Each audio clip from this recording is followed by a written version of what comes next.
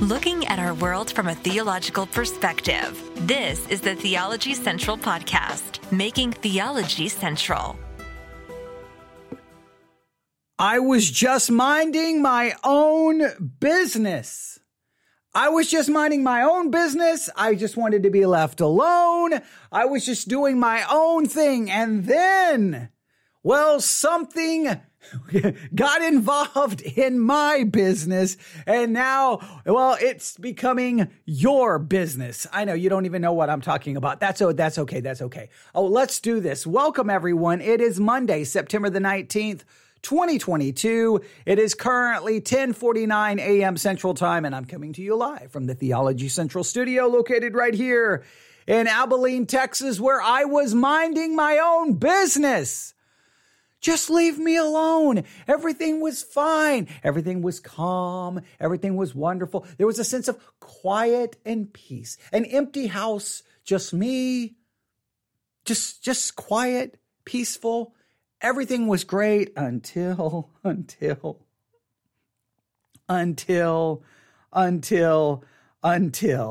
get a notification on my iPad. And this is what it says. Can we overcome this natural tendency to sin? That's the notification I received. Can we overcome this natural tendency to sin? This comes to us from the podcast Real Life with Jack Hibbs. I think this came from their app. I think that's where the notification came from, because obviously this weekend he preached a sermon dealing with this idea. Can we overcome the natural tendency to sin? Now, I know what I think the answer should be. I think I know it should be simple, it should be straightforward, but it should be said loud. However, I think most Christians strongly disagree with my perspective on this. So let me just once again lay out my philosophy, okay, about Christianity. I know that I'm in the minority of the minority, but this is the way I think Christianity works. There is the Christianity we sell, right? Come on, call right now. You get Christianity and you get this. You can overcome sin and you can have happiness and contentment and everything will be wonderful and you'll be blessed and your marriage will be better and you'll be a better parent and everything's going to be great and rainbows will appear and unicorns will run across your front yard and four-leaf clovers will grow up in your grass. And I mean, whatever. We just paint this like it's like a fantasy land. Like you become a Christian and it's all great and everything's wonderful and everything's great. Call now. Wait, there's even more. You get power. You get knowledge. You have God talking to you basically 24 hours a day, telling you where to go, who to marry, what store to buy groceries from, what road to take, where to park. I mean, you get everything. That's the way Christianity is sold. And if you say that it's not, I'm sorry, you're just not paying attention. We sell Christianity.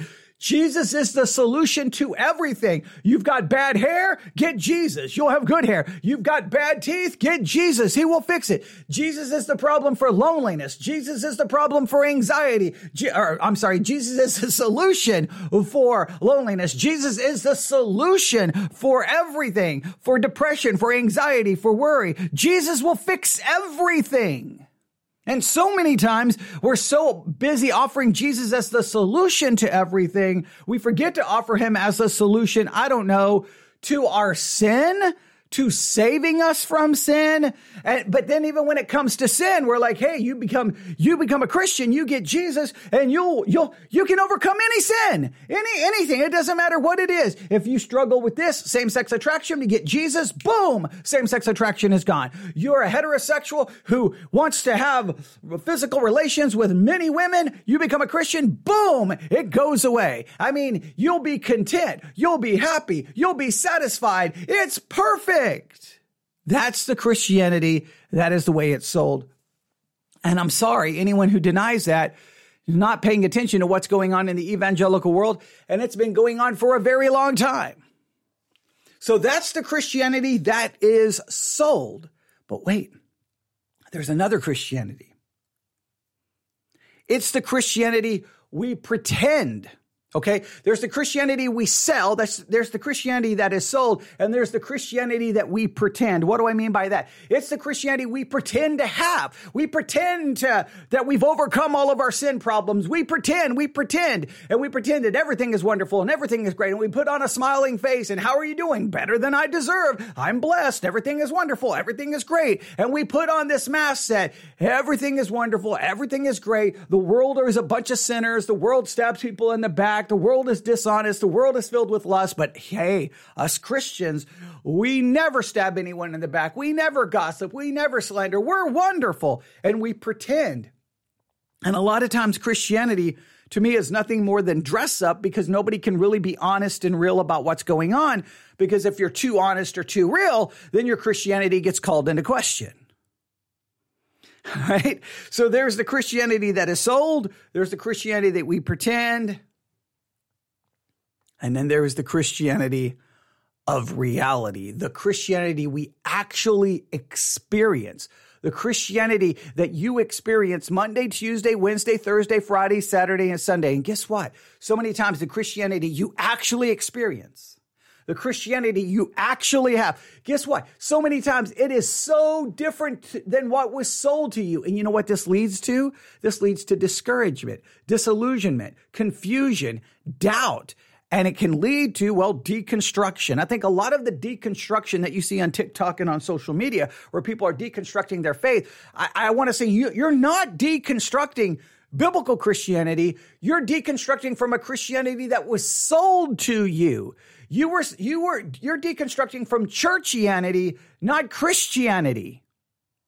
Because the church sold you something and you came to a conclusion, wait a minute, I'm not experiencing this. This is not real. And I want to say exactly because they lied to you. So there is the Christianity that is sold. There's the Christianity that Christians try to pretend that they actually have. And then there's the real Christianity.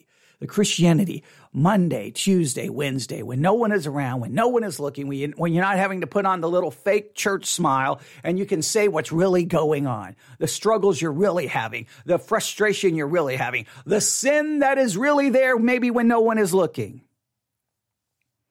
And so much of Christianity cannot seem to deal with trafficking and living in the reality. We have to live in the pretend.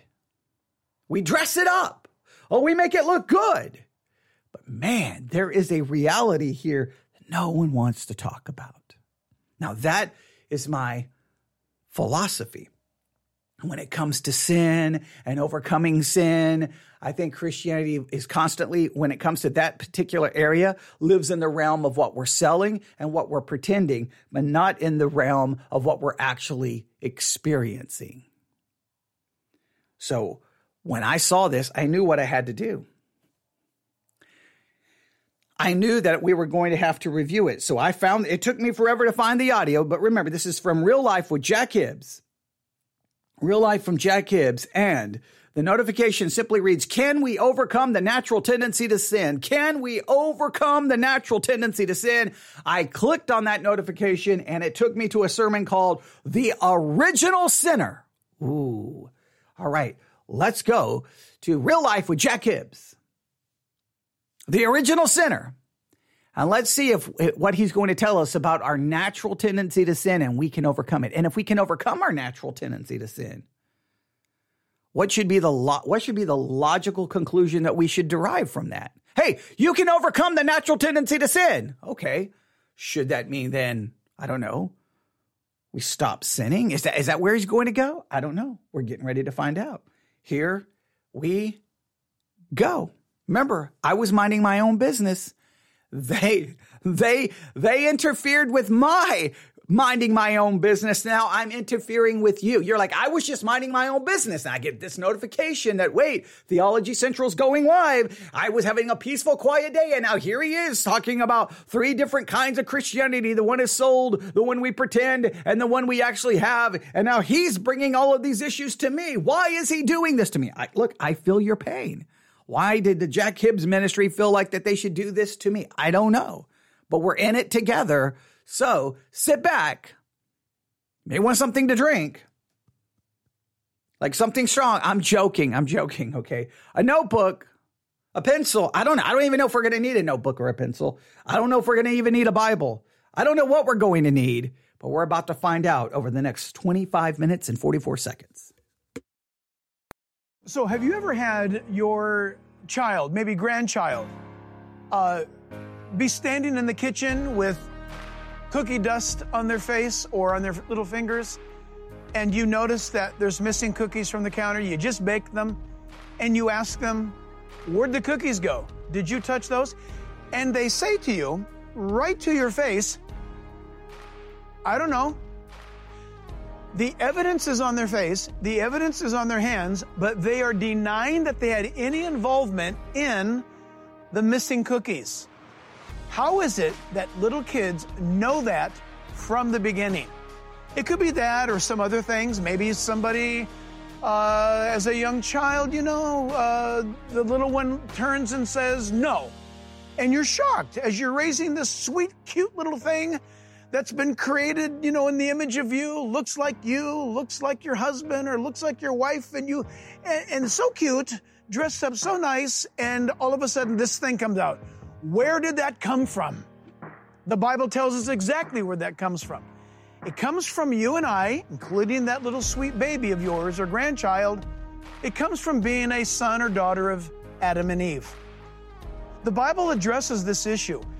The issue of original sin is something that people don't even want to think about. How terrible to say that a little child is a sinner.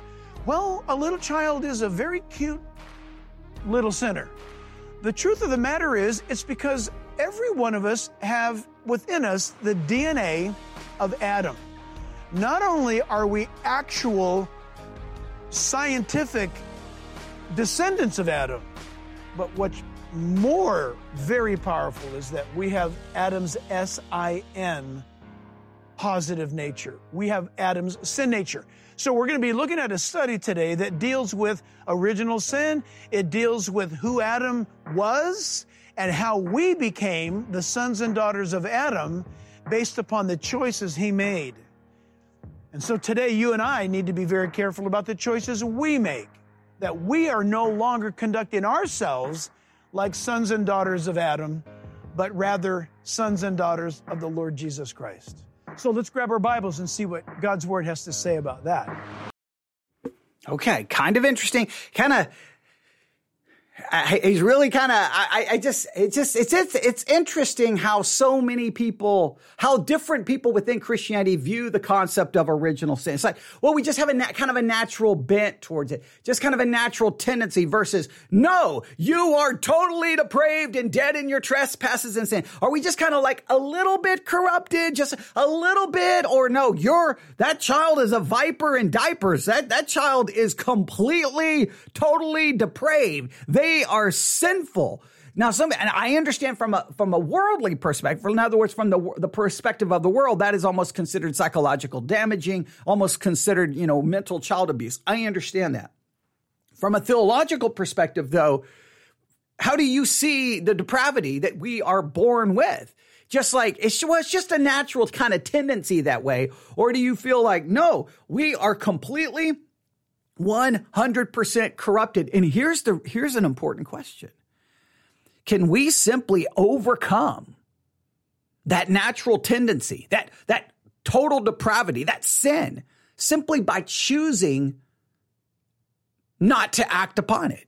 In other words, is Christianity really nothing more than God gives us his word, and all we have to do is choose the right thing? That's all we have to do. And we can overcome sin just by our choice. Is the secret to Christianity and to living a holy life, is it simply you just choose to do so? God says, be ye holy as he is holy, and you can simply choose to be that holy. You're supposed to love God with all your heart, mind, body, and soul. You can just choose to do so. You're not to look at a woman with lust. You can just choose not to. Is it that simple that the Christian life can be accomplished simply merely by our choice? Now, some people say, no. It's not your choice, but it's your choice plus the power of God. Then you can overcome all of that. Well, then the natural question is, so then can you be sinless? Well, no. Well, if I can't be sinless, that means then there is a limit to what I can do.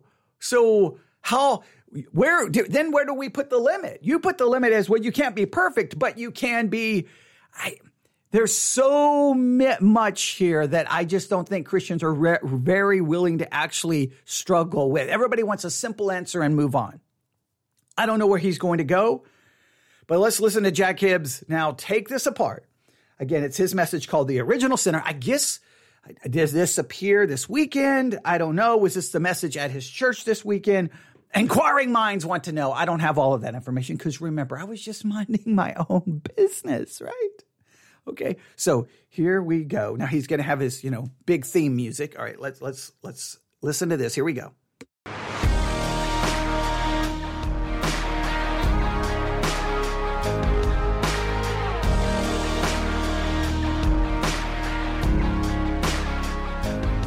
Galatians 2, verse 20. This is a thrilling verse. It sounds like... Oh, boy. Galatians chapter 2, verse 20. Is this a thrilling verse? I don't know. Oh, boy. Here we go. Galatians 2:20. I am crucified with Christ. Nevertheless, I live. Yet not I, but Christ liveth in me. And the life which I now live in the flesh, I live by the faith of the Son of God who loved me and gave himself for me. This is an early verse that I memorized as a young Christian, that I am crucified with Christ. And I'm going to read it again. Nevertheless, I am crucified with Christ. Nevertheless, I live, yet not I, but Christ liveth in me. And I quoted that, memorized it, and kept thinking, okay, I'm crucified. Now Christ lives in me. Boom! Sin no more. I am going to go and sin no more because I've been crucified with Christ. It's going to be complete spiritual. What am I doing again and again and again and again and again and again and again and again? I kept sinning. Now, maybe you're like, well, I don't know you're not saved. Well, okay, congratulations. I'm glad you've got it all figured out. Just make sure I don't have access to, everything you're doing in your life, especially what's going on inside of your mind and your heart, because I may find out that you're not either. A contradiction. It's not. My old self has been crucified with Christ. The day I came to know Jesus, I found out that he died for me. And I didn't want to live for me anymore. It's no longer I who live, but Christ lives in me. So I live in this earthly body by trusting in the Son of God who loved me and gave himself for me. Want to read this backwards? This is how this works. Because the Son of God loves me and gave himself for me, I don't trust in myself, I trust in him. He's proven himself trustworthy. And for that matter, I want to live for him completely. And regarding my past, I want it dead. I don't want anything to do with that. And so church, mark this down if you would, verses 12 to 14. I love Christians. I love Christians sitting in a sermon and someone's like, and now I no longer want to live for myself. And I was like, amen. I'm like, wait, nobody goes, wait, I no longer want to live for myself? Is that true of me?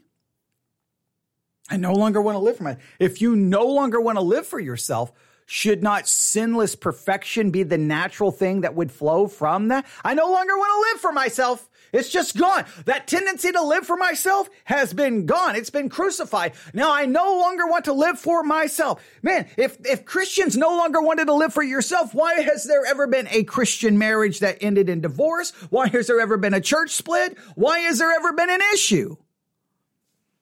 Christians will just say, amen. I sometimes the amens in church, sometimes I'm like, oh, no, I don't think you should be saying amen. You probably should be like, wait, oh me, because I don't know if that is, but I understand saying amen is acceptable.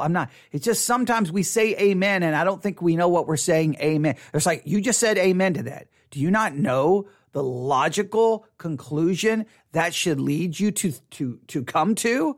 Well, if we no longer live with ourselves, why do you keep sinning? Because that would seem to indicate you're living for yourself. Wanted, dead, and alive, at the same time is the way our God works. That we are pronounced dead on arrival is our first argument. According to the Bible, Psalm 51 verse 5, the Bible says, behold, David is speaking, I was brought forth in iniquity, and in sin my mother conceived me. He's not bashing his mom. Listen to what David is saying. He's saying, behold, I was brought forth in iniquity. David was saying, King David was announcing, even when I was inside my mom, the theological truth is I was a sinner. You say, how can that be? He didn't commit any sin. He wasn't in there like graffitiing his mother's. He wasn't etching his David was here. He wasn't doing that. And then when it says that, and in sin my mother conceived me, he's not saying that his mother was some woman of the night. He's saying even in a loving relationship, when a baby's conceived, the sin factor is still there. What are we talking about? This is one of the foundational verses to what is known as original sin. Did you know it's in us? And this is quite thrilling. Watch this. Hopefully you'll get this. We're going to learn about the law, that God gave the law to expose to us how bad we needed him, because the law is perfect and we're not. Okay? You say, yeah, but before Moses brought the law, who was guilty of sin? Human race was, ever since Adam. Yeah, but there was no law. Good question. You're arguing the point perfectly. We are sons and daughters of Adam. Even without the 10 Commandments, we have Adam's DNA in us. We have in us, in fact, a baby dies. Why? What sin is the baby guilty of? Any sin? What sin did the baby commit? And the baby dies at 2 weeks old after birth. Why? The baby died. The Bible says that death comes from sin. But the baby didn't commit any sin. Why'd the baby die? It's a good question. The baby was related to Adam. You may have a little baby in your life. Cute little things, right? And they get to some age. I don't know what it is. It differs. 1, 1.5, 2, definitely 2. And they're lying to you. Where's this? I don't know. Did you just do that? I didn't. Well, there's nobody else in the room. I don't know how it got like that. Right? You didn't teach them that. And they don't even know the 10 Commandments. They don't even know it says thou shalt not lie, steal, or murder. They don't know that, but they do it. Why do they do it? Because Adam's DNA is in them, spiritually speaking. You and I teach our kids how to do good. It's kind of interesting that he's referring to depravity as Adam's DNA. They have Adam's DNA. They have a sinful nature. They are corrupt. They are dead in their trespasses and sins. They are sinners. It's interesting why it would be interesting why he's using this phrase. They have Adam's DNA. They have Adam's DNA. I'm not saying there's anything wrong with it. It's just an interesting phrase. I don't think I've ever used, hey, you have Adam's DNA to describe you are a sinner by nature. You are a sinner from conception. You're not a sinner because you sin. You sin because you are a sinner. It's just interesting that he's using this phrase. You may have heard this phrase. If you have, you can let me know. I don't think I've ever heard the phrase, but it is interesting. We do not need to teach them how to do bad. Why? Proof that they are sons and daughters of Adam and Eve. You see, you mention Eve, but there's no Eve in the narrative. I haven't read a thing about Eve. It's true. Eve's not in the story because Adam's the one that's in trouble here. And you need to know the reason why. Do you remember the serpent? Satan speaks to Eve, and he deceives her, and she sins.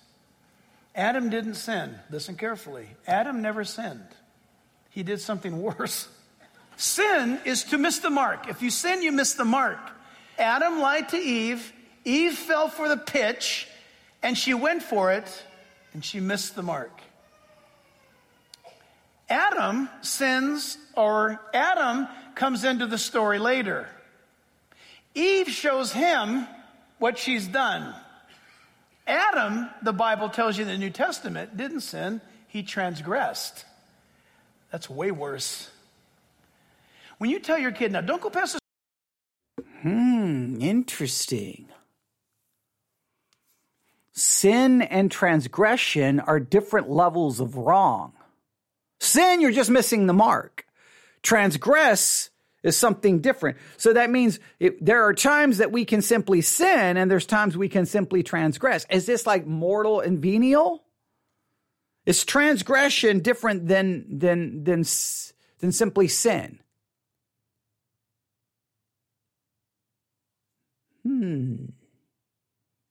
This is an interesting concept. I'll be interested to know what people think.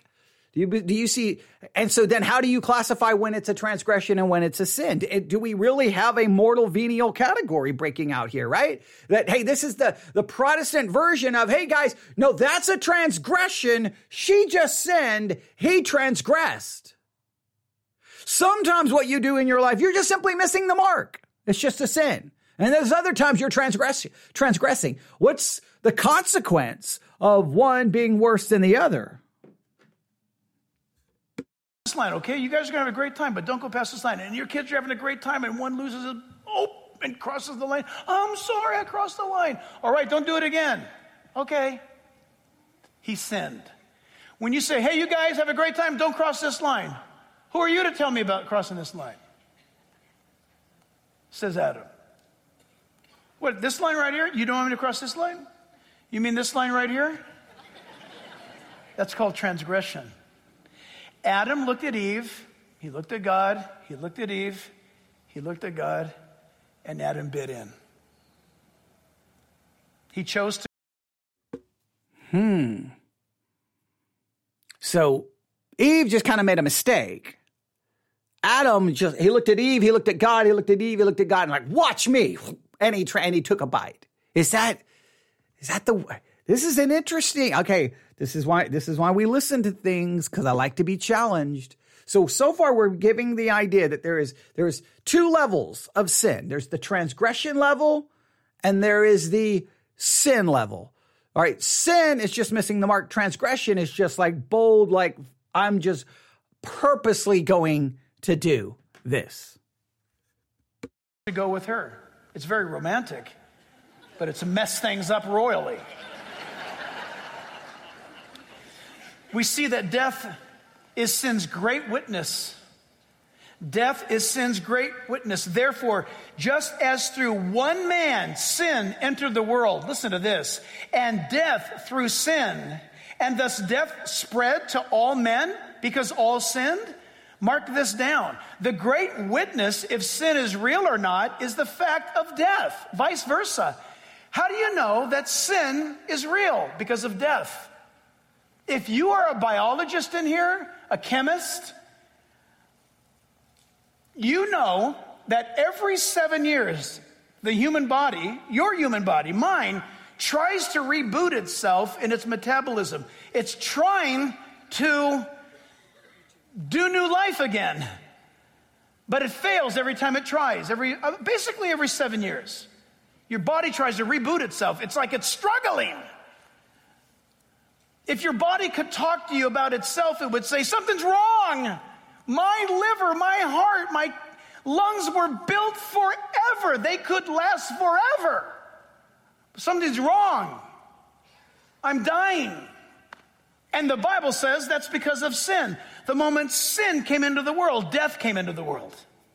Adam and Eve bit into the fruit, and God said, the day that you eat of it, you'll die. Oh, they lived 900 years plus. They didn't die. Oh, yes, they did. They died instantly, spiritually. The inside of them, so to speak, just shriveled away and died. And we've been born dead, as it were, on arrival, spiritually speaking. That's why Jesus says you need to be born again. But it's remarkable to me. Look at the word through. The word means on account of, because of another. Therefore, just as through one man, that is Adam, Adam's sin has been passed through all of us, even though we never met him. That word means the consequences of, as a conduit, and by transfer, being passed down the line, as it were, from generation to generation. Death is sin's great witness. The word sin right here means to miss that target. It means to miss the mark. It's taken from the Olympic Games. It wasn't offensive in its original context, where an archer would be at the Olympic Games back in Greece 2,000 years ago. They would shoot an arrow, they'd miss the target, and the judge would yell back, "Sinner!" The guy didn't cry, he didn't start sucking his thumb. He just got another arrow and tried again. Wasn't an insult. The Bible's communicating to us that every single one of us have missed perfection. We're not perfect. Why is that the case? Because there's sin in the world and sin in our lives. And so death holds man captive. And then look at the word entered. Therefore, just as through one man sin entered the world. This word, look at it on the screen. It's kind of creepy. So sin entered the world, and the Bible says when that happened, death came. So we'll end with this because we're out of time. The word means to go into. Insertion. Penetrate. To come inside of. To invade. Watch this. Or to invite in the invader. When I read that, you know what I thought about? Remember the Trojan horse? In the war, it was a gift. Here, we're at war with you, but here's a big gift. It's a gigantic horse with wheels on it. Can you imagine? Oh, thank you very much. And they pull it into town. They pull it in behind the gates of the city. Right, they pull it in. Isn't that nice? Our enemies just gave us this big, big horse. Let's go to bed. So they go to sleep, and in the middle of the night, the belly of it opens up, and all the enemy warriors come out. They invited the invaders in. And by the way, that's how sin works. It invades. It invades in ideas. It invades in concepts. Today we live in a world where it's invading into our home. The invasion. Oh, I can't stand. Sin is not invading your home. Sin is already in your home because the sinners live there. Christians always do this weird thing. Like on one hand, we're all sinners. And then sin is invading our home. Sin is invading this. Sin is already there. Every human being is totally depraved. Sin does not have to invade. Sin is already there. Wherever there is a person, wherever you are, sin is present. Sin does not have to invade the church. It's already present in the church. Sin does not have to invade the life of a Christian. Sin is already in the Christian. Invasion is on our screens. It's on our apps. The invasion comes. But I want to leave you with this.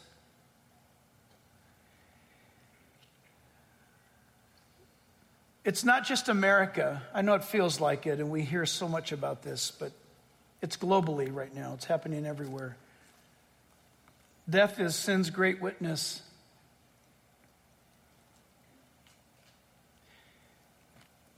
I'm being sarcastic right now. If the Bible's true.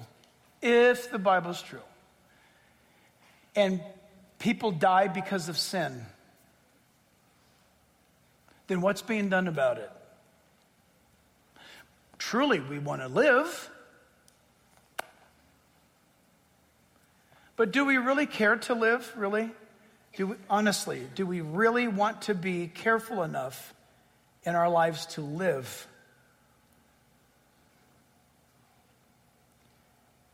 Then if it's true, we're going to have to look below the surface. This is a very amazing moment right now. What are we watching in the news? By the way, so much stuff, so many lies. You need to get a vaccine for monkeypox. No, I don't, because I don't do the things that generates monkeypox. And then they tell us some children have monkeypox. Why don't you tell us what homes the children came out of and what happened to them? Why not? Oh, the numbers are up. Come on in for another boost. Wait a minute. Let's be honest. Is LA masking up again? They're going to mask. When's election day? It'll be masked up until the first week of November. Then the mask will suddenly go away. Here's the deal. Why? Why get boosted? Why get vaccinated? What in the world is happening here? Like, he's not really explained depravity in any way, shape, or form. And now we're off into conspiratorial concepts of, well, the only reason they want you to mask is because of the election. I know this is so like built into the brains of Christians right now. You can't have any meaningful conversation about it. Maybe he's got to bring this back to depravity somehow. He's got to bring it back to sin somehow. He's got to. I mean, now it's about the things other people are doing. How about the concept is we are the sinners. So he's got to bring it back to us. Let's see where this goes. Vaccinated. Why wear the mask? Why social distance? Why, let's be honest, why even wash our hands, if you think about it? I mean, I'm going to wash my hands, and I expect you to wash your hands too. And if any guy's using the guy's bathroom and doesn't wash his hands, then we're going to tackle you. No, but you should always wash your hands anyway. But I'm being very sarcastic to make this point. What are you afraid of? You can get sick.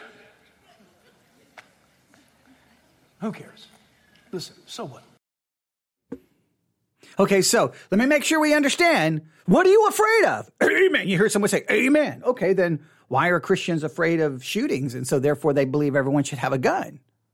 I mean, you can turn this around and go, but what does any of this have to do with depravity? Okay, I don't want to chase this rabbit, because this rabbit goes nowhere. Let's see if he brings it back to the subject that supposedly this sermon is about. Can I overcome my natural tendency to sin? That's what I want the answer to. Let's see. We're all going to get sick. Don't talk like that. That's where we are. We are living like this now. We should get gigantic crosses and wear them around our neck with garlic and have holy water. Oh my gosh. I'm being sarcastic. What are we afraid of? We're afraid of dying. The Christian is never to be afraid of dying. All right. Christians are to never be afraid of dying, so you shouldn't be worrying about owning guns and having armed guards in your churches, right? Oh, no, that's different. That's different. Okay, well, is it or is it? Because when it comes to a pandemic, we're like, we shouldn't be afraid of dying, so who cares? Don't wear a mask, don't get boosted, don't social distance, don't even wash your hands. Just do whatever you want. But over here, we've got to be afraid. We've got to be scared. Like, which is it? I don't know. But what is this in? I want to know what this supposedly is going to have to teach me about depravity, right? Is this a sermon about depravity, or is this a sermon about your views on COVID? Why? I know how this is going to go. I love how it's a sermon about depravity. Next thing you know, it turns into things about COVID, and everybody's like, yeah. Instead of going, man, I'm a sinner. Man, I have got a sinful nature. This is not turning into making anyone feel bad about having a sinful nature. This is like those bad people out there. They're trying to take away our rights because of COVID. That's what this is turning into. This is crazy. This is crazy. crazy. This is crazy. I'm trying to be patient. All right. Here we go. I'm getting ready to start throwing my pencil across the room. Come on. He's got to bring this back to depravity. He's got to. Southern California pastor incites people to lick each other's faces. No. What I'm saying is, this is my point. Wash your hands, be safe. If you're sick, stay home, for crying out loud. Mom taught us that thousands of years ago. Here's the thing. We're so concerned about our health, but we're letting our souls go straight to hell. We're washing our hands while our souls are filthy. Put on a mask.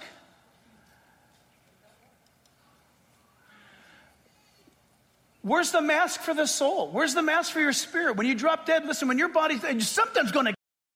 You can't put a mask on your soul because your soul's already contaminated with the disease. What do you not understand? You just did a sermon about original sin, and now you're like, we need to put a mask on for our soul. The corruption is already inside of you. His illustration is literally contradicting the sermon. The sermon is about where we have, quote unquote, his words, the DNA of Adam. We are corrupt. We are sinners. Now it's like, no. The sin is outside. Put on a mask. You need spiritual protection to keep the sin from getting inside. The sin is already inside. Do you believe in original sin, or are you going with semi-Pelagianism here? Like on one hand, you denied Pelagianism. Now you do have this interesting concept that sin and transgression are two different things. In other words, there's different levels. Okay, we still got to unpack that. But I'm still trying to figure out how in the world that this has gone from you're a sinner to no, the sin is out there. Kill you. It's going to happen. Don't talk like that. You're going to pay taxes and you're going to die. In that order.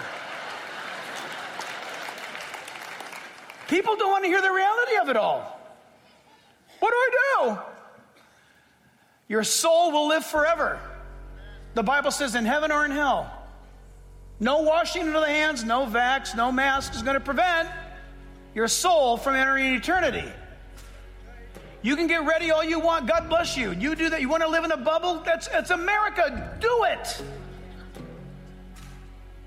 Listen, there's no bubble for your soul. There's only the blood of Jesus Christ, my friend. Only his blood will set you free.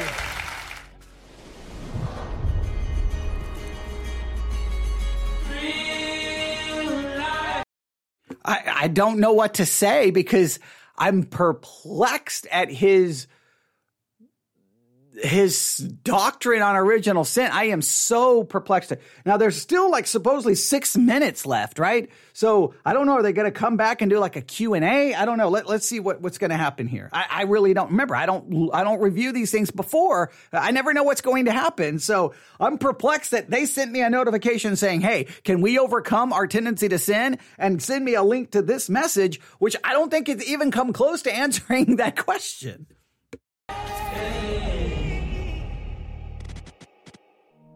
So in our culture today, among our university campuses, maybe even some high school campuses, there's this talk about having safe spaces.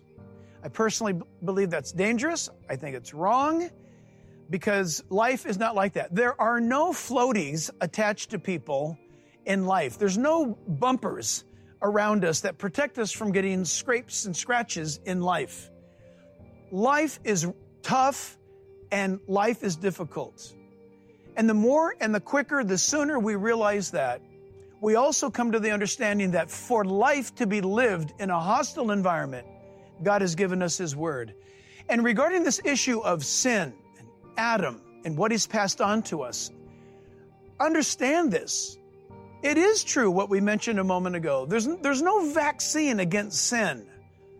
You can't bubble wrap somebody, or you cannot put yourself in a bubble so that you don't come in contact with any viruses that are going to kill you. You could be in a sterile environment, free from all of these scary things that people are terrified about. But the reality is still this, that you and I have this sin coursing through our bodies that is bringing about death. The Bible says there was no death in the world until sin entered the world. That's what the Bible says. And I believe that's a fact. The truth is this: for you and I to know the liberating power of God is to understand that Jesus is the great physician that administers to us not only, as it were, a vaccine against sin. It's even better than that. Jesus administers a vaccine against sin. But wait, there's more. Remember, I started by saying how Christianity is so. This is the selling of it. You come to Jesus, you get a vaccine against sin. But wait, there's more. What's the more? He doesn't give us a vaccine against sin. Jesus Christ took away the power of sin, the ramifications of sin. He took away the power of sin. Now, we hear this all the time. So let me ask you a question. If Jesus completely took away the power of sin, sin no longer has any power over you. That means you are free from the tendency to sin. So this seems to be where they're answering the question. Jesus took away the power of sin from you. Sin no longer has any power over you. Therefore, you can be sinless. Now, they won't say that, but that would have to be the logical conclusion. If sin has this power over me, boom, it's gone. Well, then why do I sin? Well, now it's just because you choose to. Okay, well, then all I got to do. So the key to, I can be holy and I can be perfect simply by choosing not to sin. That seems to be that's the logical implications of what he is giving us. And this is the logical implication that is taught in churches all across America, yet people keep sinning, which leads someone to some point, to the point of total despair and saying, you know what? I'm going to deconstruct because this is garbage. It doesn't work. The results of sin. To everyone who believes in him, Jesus Christ removes from us the judgment of sin. So this is something you and I need to hear more than ever. People are terrified of dying. I get it. I understand that. But very few people stop to realize the inevitable. I will die someday. Have I prepared my soul for eternity?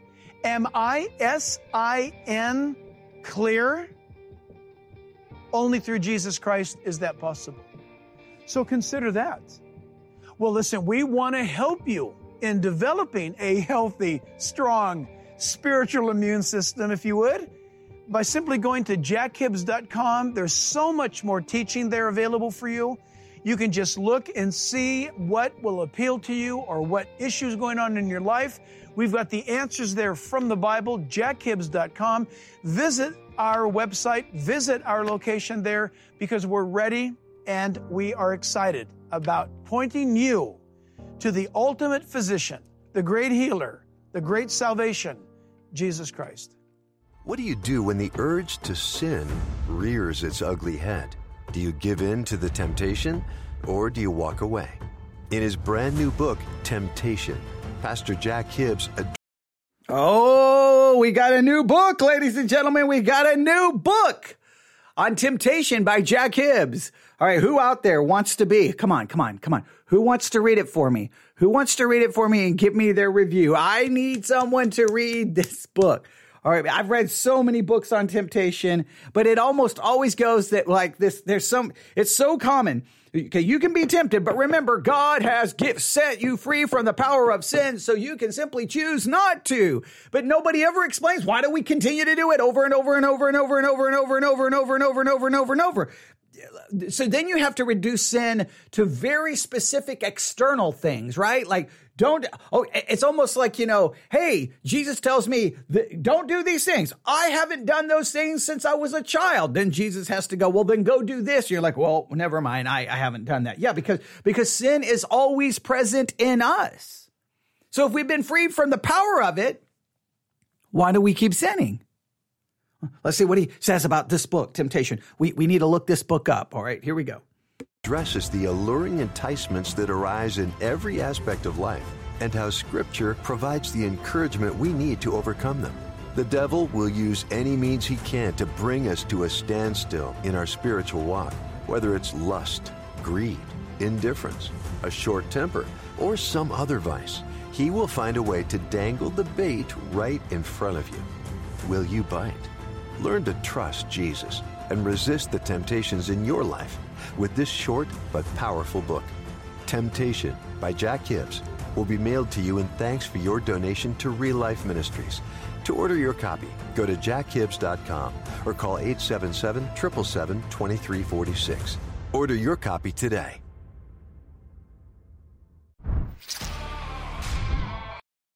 There you go. You can order your copy today. They're going to help you. They want to help you. They want to help you so much for a donation. Okay. I always love that. Hey, we've got this book that tells you. I got this book right here. Tells you how to overcome temptation. This will help you. This will free you. This will protect you. And you can be yours for the low, low price of. Let me see. I wonder. Let me see if I can. I'm going to go to the Jack Hibbs app. I'm just curious. Let's see here. Jack Hibbs. Here's the book, Temptation. Okay, it's available. How to order. Okay, let me see how to order. Okay, well, I do respect that. I can order the paperback now for a gift of any amount. Okay, I do respect that. That is awesome. That is good. That is good. All right. And then, so I can order an ebook for any amount. I do appreciate that. Okay. I do appreciate that.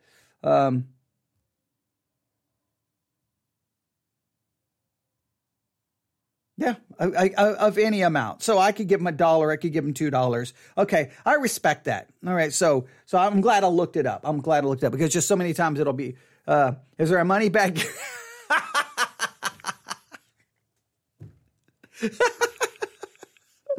Someone just asked, is there a money back guarantee? Hey, this book will help you overcome temptation in 2 weeks or you get your money back. Okay, no, typically the books on temptation don't work, but that is hilarious. Okay. But I do appreciate when any ministry is trying to get the books into if you believe your message is really going to help people, then you want to get it into hands as many people as possible. So I do appreciate that they're doing that. They put it in ebook format and for any amount. That is great. Now, technically, obviously, they could just give away the ebook and just post it on their app or post it in the app in like a PDF format. And so they could do that. But that's okay. I'm not going to, if they're going to do it for any amount, then people who want to give more can, and people who can only give a very little amount. I wonder what's the lowest amount you could give. Let me see here. What would be the lowest amount? I'm going to go with, can I give...